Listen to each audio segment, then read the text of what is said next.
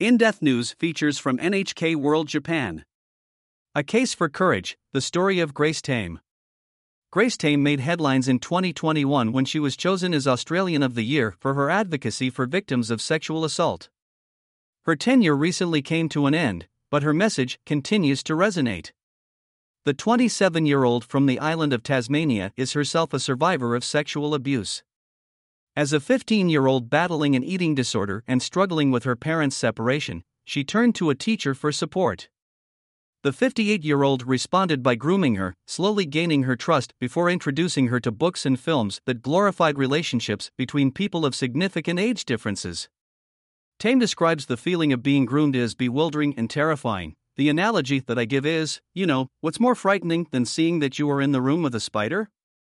And the answer is, knowing that you're in the room with a spider but not being able to see where it is. In 2011, after months of abuse, Tame confided in another teacher who reported the matter to police. Her abuser was arrested and charged with having sex with a minor and possessing child pornography. He was sentenced to more than 2 years in prison. Gagged by Tasmanian legislation, Tame was unable to speak about her abuse publicly. Finally, in 2019, after a 2-year legal battle, she could tell her story. Her case ultimately led to a change in legislation that allowed all sexual abuse survivors, if they choose, to speak about their experience. Grooming and its impact. Child sexual abuse is a crime that often starts with grooming, which Tame defines as the careful preparation of the mind to prepare for, normalize, and ultimately accept abuse. But only a few states and territories in Australia have a definition for the term, and there is currently no official national definition.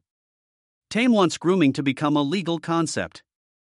If you can evidence grooming before any actual physical abuse starts, then hopefully you can intervene and protect children in that way, she says.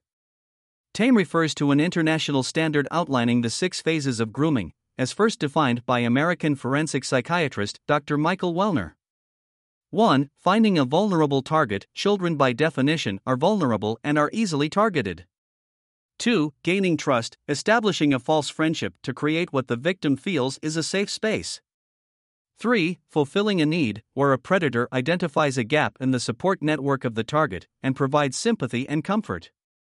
4. Isolating a victim, removing the victim from their support network. Tame's abuser, upon learning of her family issues, drove a wedge between herself and her parents and medical professionals who were helping with her eating disorder. 5. Sexualization, gradual exposure to sexually explicit content. This can be done subtly with films and books. 6. Maintaining control. Predators try to find a balance between causing pain to the victim and providing relief from that pain. While Tame's abuse started in person, researchers fear the COVID-19 pandemic is providing fresh opportunities for predators. Many children are increasingly reliant on online communities, an environment that can make it easier for pedophiles to manipulate a target because of the anonymity it provides. We've had more children online, because they're learning online, they're socializing online, they're using the internet more often, says University of New South Wales criminologist, Associate Professor Michael Salter. But so are adults. Of course, adults are spending more time online, so we have quite clear evidence that online communities of child sex offenders have been much more active. Last year, Tame revisited the school where she was abused as a teenager and gave a speech to the students. She spoke about the traumatic events that led to substance abuse and self-harm as she looked for ways to ease the pain.